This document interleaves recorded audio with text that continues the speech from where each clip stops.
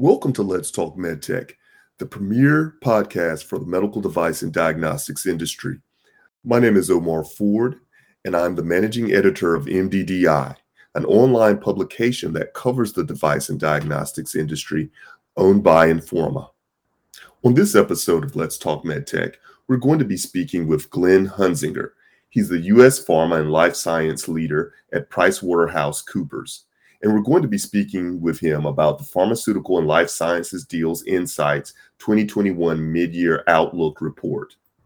It's always a great conversation whenever we have someone from PwC on. PwC truly has a wealth of information and knowledge on the medical device and diagnostics industry.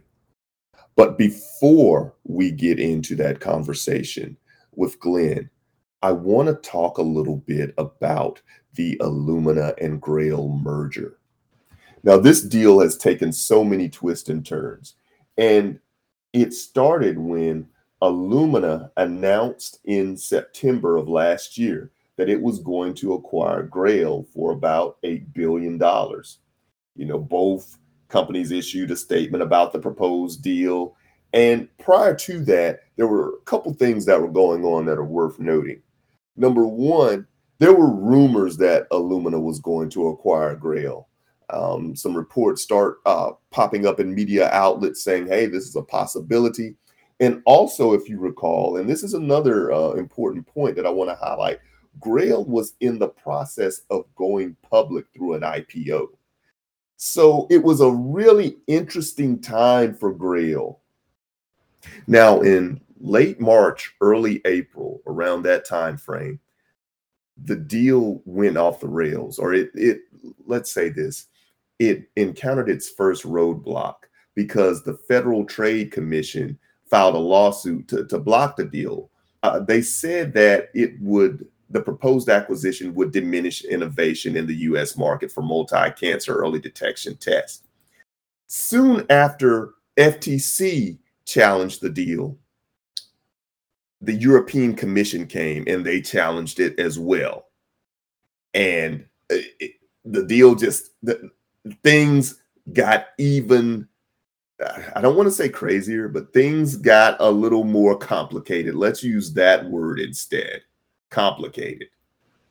Now, there'd been some back and forth with the deal with the European Commission. The spat, it's kind of back and forth with Illumina and the European Commission for a while. Don't want to dwell on that. I want to dwell on what happened earlier this month.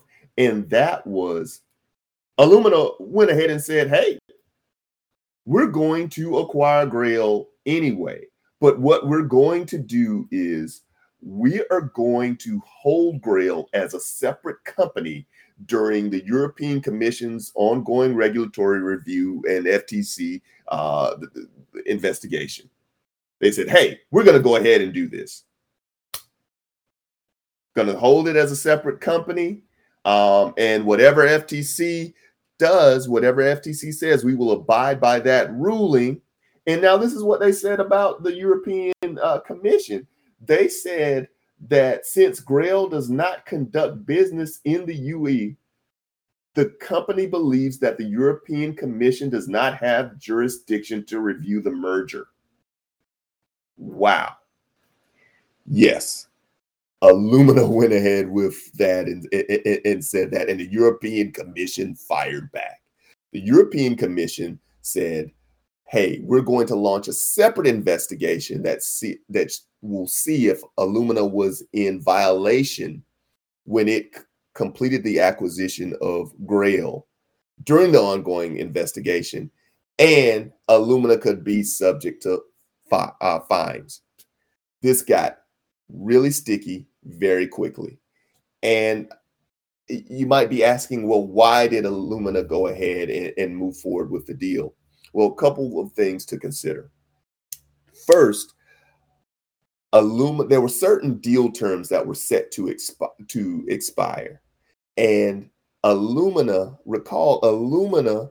said they first announced this deal in September of 2020. We're almost a year out. And Illumina probably wants to wrap this up quick, doesn't want to lose any type of advantages or any type of deal terms. They want to go ahead and acquire Grail, so that's a reality for them. Another thing that I don't think it's covered in media outlets that much is Illumina used to own Grail. Illumina launched Grail in 2016.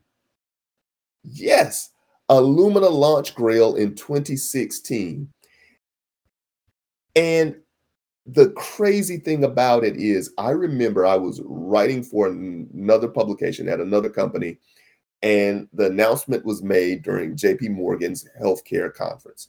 And my son was 2 at the time. He is 7 now. So it was 2016. And I remember writing about this, and it was such a big story. So my point is, Illumina used to own Grail. And if I'm in Illumina, I'm saying, how can I not be able to acquire something that I used to own? How can that be? What is the precedent for that? How can I not bring Grail back into the fold when I used to own it? So it'll be interesting to see how this all turned out. Illumina said it would abide by what the FTC's ruling says, the European Commission.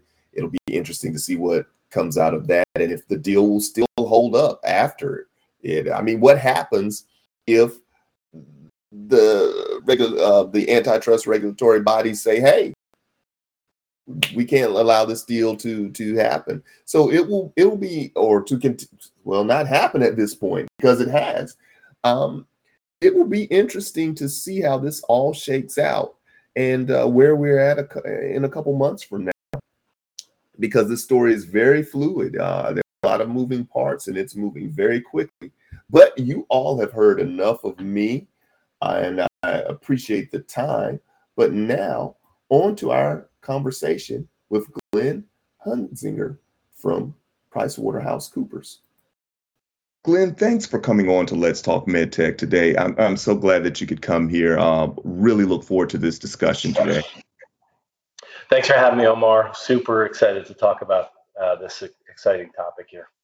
Yeah, so I'm looking at the report, the Pharmaceutical and Life Sciences Deals Insights, the 2021 Mid-Year Outlook Report. Fascinating report. One of the things that was pointed out in it is that there seemed to have been a lull in medtech deals in 2020, in the latter part. I wonder if you could discuss that. Why did we have this lull? Was it solely fallout from the pandemic, or were there any other factors that kind of figured into this? Thanks, Omar. Great question. The pandemic was a significant contributing factor. Most of the med tech companies, in general, some of them were up, but most of them in general, procedures were down. So a lot of them were focused generally inward on cash management and just making sure they could stabilize the business. And in a period of sort of that uncertainty, it's really hard for transactions to happen, because generally it's hard to align on pricing. Some people may be looking for a lower price, while a seller is not ready to sell because of this kind of short-term impact. So we saw sort of a little bit of a slower period in 2020.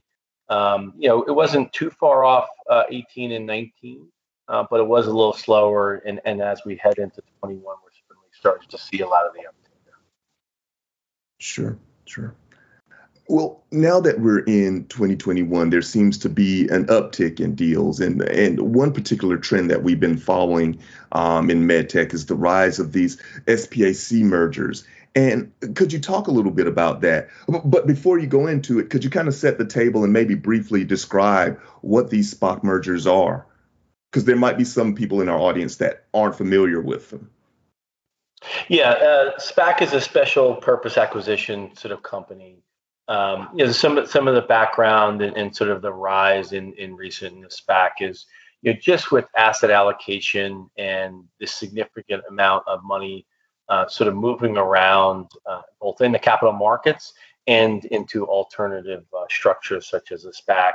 We saw sort of an uptick, driven sort of by the pandemic here, where a lot more money came into kind of the SPACs, and the SPAC is effectively it's a vehicle, a public company that sort of has the funds and the focus of going to acquire an operating company. So ultimately, SPAC's public, operating company private, and so when the SPAC acquires the sort of that private company, the whole sort of vehicle becomes and is public. So we did see a bit of an uptick overall in SPAC, a little bit on the med tech side. In general, there was an uptick in just overall M&A activity in medical devices. Just because if you look at the subsector in general, there's obviously a lot of interest from both the capital markets. There's a lot of interest, private equity. Private equity has been significant investors in med tech over the years, just given the profile of the businesses, as well as obviously the earlier stage around venture capital and otherwise. So, certainly a good environment for med tech investing. A lot of capital being deployed in sort of all aspects of the businesses, from sort of innovation stage companies through more mature businesses. Wow. Are there any particular kinds of med tech companies that are more susceptible to go through SPACs? Any sectors, maybe cardiovascular or diagnostic? Did we see any of that, or is it just kind of all over the place at this point? I think it's very entrepreneurial from everything we've seen. No significant trends that we've witnessed. I think overall, there is sort of the front end on sort of pipeline products that are sort of coming around SPAC, as well as some businesses that are sort of more mature, if you will, in operational businesses. So no significant trend then, but very entrepreneurial, as you can imagine. People want to invest in around the subsector with some of the broader sort of tailwinds there. Sure. Now let's talk diagnostics. I saw last year in 2020, I saw just the amount of FDA EUAs, the mentions of diagnostic tests in the media, in media outlets. I knew that we were going to have a big year for diagnostic companies. And it seems as diagnostic companies now are flush with cash and they're exercising their options. They're acquiring companies. It seems left and right. We've seen some pretty big deals. We've seen a lot of these acquisitions, but with now that the COVID-19 story is changing a bit, are we seeing? Do you think we'll see that any slowdown in this activity, any slowdown in the deals? Yeah, like all things that I think are that generally ramp up. There'll be some normalization around just diagnostics in general from a business standpoint, but I think there's some aspect of that that's kind of here to stay, just given the environment.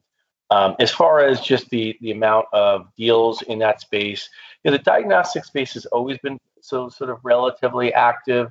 Certainly, we've seen a lot of private equity that have acquired company and businesses in that subsector. So we expect there to be some level of continued investment in that area as we go forward here. Mm-hmm. Interesting. What about any big divestitures? Did we see a lot of that? And maybe some larger strategics have some bloat that they're trying to shed, pieces that don't work anymore in this rather unique economy, the situation that we've had due to the pandemic. I think that is the question right now. I think from how we're seeing all of our sort of larger and even medium-sized med tech companies think about how they're going to play, whether or not they want to be a category leader, whether or not they think being a diversified sort of supplier is the right way to go. I think right now more than ever, with some of the changing landscape with sort of the payer providers there, I think everyone's looking to sort of reevaluate their portfolio. So it is probably the most active discussion and conversation that we're seeing across the board. I think that the portfolio and your ways to play around that portfolio, to us, is the biggest strategic question in the short term. Where we think and we believe, and we're seeing a lot more companies really focus on how do they make sure that their capital allocation is sort of maximized here. You can invest in the areas of growth and divest the areas where it's not as strategic for you, or maybe you can't be a category leader and you don't have scale, because certainly in certain places you either need to be really innovative or you need to have scale. So that proactive portfolio management, I think, is becoming now even more so important for medical device companies. The ability to invest in businesses. There's no unlimited capital out there to be able to do that. So investing wisely around the businesses that'll help you achieve your sort of inorganic and organic growth seems to be the biggest focus. And I think divestitures, the multiples are still high. There's significant amount of appetite on the acquisition side for divestitures, as well as we see a significant amount of private equity that really does enjoy investing around carve-outs from med tech companies, and in particular in sort of this subsector. So we're pretty optimistic there's going to be a significant amount of divestitures as everyone continues to sort of prune their portfolio and look for ways to free up capital to invest in where they see the growth for their strategic agenda. Any particular segment of perhaps med tech that we could see this that we could see this happen more rapidly? Cardiovascular space, digital health space. Just curious. Yeah, I think the divestitures will probably see more of traditional product type stuff. So whether it is, to your point, cardiovascular or it's orthopedic or other areas, I think the subsectors of med tech where maybe the growth isn't as significant, where it's sort of flat or low single digit growth, those are the areas where we would see divestitures because it's ripe for private equity sort of investment around that. And most corporates want to continue to invest around where the tailwinds of the industry are, higher growth areas. Sure. Is this a favorable environment for IPOs when we look at everything that's going on? Do we see this as being a healthy environment for IPOs at this stage in the game? Yeah, the last year or so, it's really been a very buoyant IPO market. We still see signs that it's still going to be a very sort of healthy IPO environment. There's certainly some potential headwinds out there that are sort of popping up, regulatory or otherwise. But in general, I think the amount of investment that wants to be continuously poured into that IPO market still is pretty robust. The pipeline that we're seeing is very robust, and so particularly in the near term, we're not seeing any signs of it slowing down, and the activity has sort of never been better in the last sort of 12 to 18 months here. Sure. Any surprises coming out of the report that you can talk about? Anything that kind of really stood out to you that we should be paying attention to? Yeah, I think on the med tech side, obviously we saw one large acquisition, private company acquired by a bunch of different private equity consortium of private equity, and I think we'll continue to see those trends. I think look for private equity to maybe even take some companies private and look for some continued larger size investments in the med tech space. I think private equity as sort of an owner and operator and investor in med tech has been significant. I think we see that trend going to likely accelerate here, and there's a couple of reasons. I mean, I think the med tech will continue to transform. Anytime there's going to be some level of transformation, they look for that as an investment, a way to invest around. So we're still pretty buoyant around the private equity, the need to deploy capital there, and around sort of med tech in general. I think as we look at the second half of the year, what's not, where we believe is we think there's still an opportunity for a larger scale acquisition and certainly some medium-sized deals to happen. There's still a lot of medium-sized medical device companies that, as we look at sort of that payer and provider universe, the need for scale is going to become sort of important to continue to have the efficiency to invest for the growth, and sort of being sort of subscale could be at a competitive disadvantage here. So we think the second half of the year and as we head into 22, MedTech should continue to accelerate. So are we officially over the pandemic deal wise? Are we officially moving forward and leaving all that behind, or is it just going to be a still unique ride full of change? Well, I think everyone's trying to lose their rear mirror here and move forward. So no doubt, I think there's certainly a level of optimism across everything we're seeing, and the deals market is very, very active. So I think that's a positive sign. And I think people, investors will continue to keep their eyes open and watch for all the different trends. But I think the sources of capital have never been more robust and gives a lot of tailwinds here for investing in medtech here. No, sounds good. Well, Glenn, I want to thank you for coming on Let's Talk MedTech. Lots of interesting things coming out of this report, and appreciate you for coming on. Thanks for having me, Omar. It's been fun. Thank you.